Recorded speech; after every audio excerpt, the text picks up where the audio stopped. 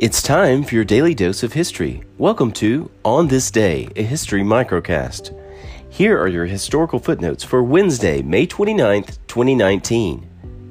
On this day in 1999, the Space Shuttle Discovery completed the first docking with the International Space Station.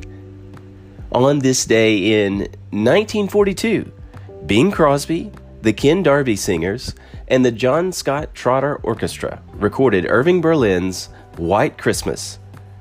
On this day in 1911, the first running of the Indianapolis 500 took place. Ray Harron won the race. Born on this day in 1917, John Fitzgerald Kennedy, the 35th President of the United States. And that concludes today's history. Now it's time for your quiz after the break.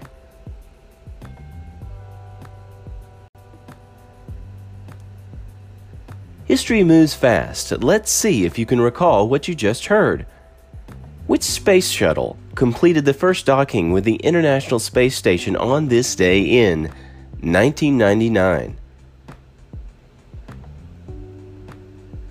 Answer: the Space Shuttle Discovery. What song did Bing Crosby, the Ken Darby Singers, and the John Scott Trotter Orchestra record on this day in 1942? Answer: White Christmas. Last question: which U.S. president was born on this day in 1917? Answer: John F. Kennedy. And that concludes today's show for Wednesday, May 29th, 2019. Now, go out there and make some history on this day.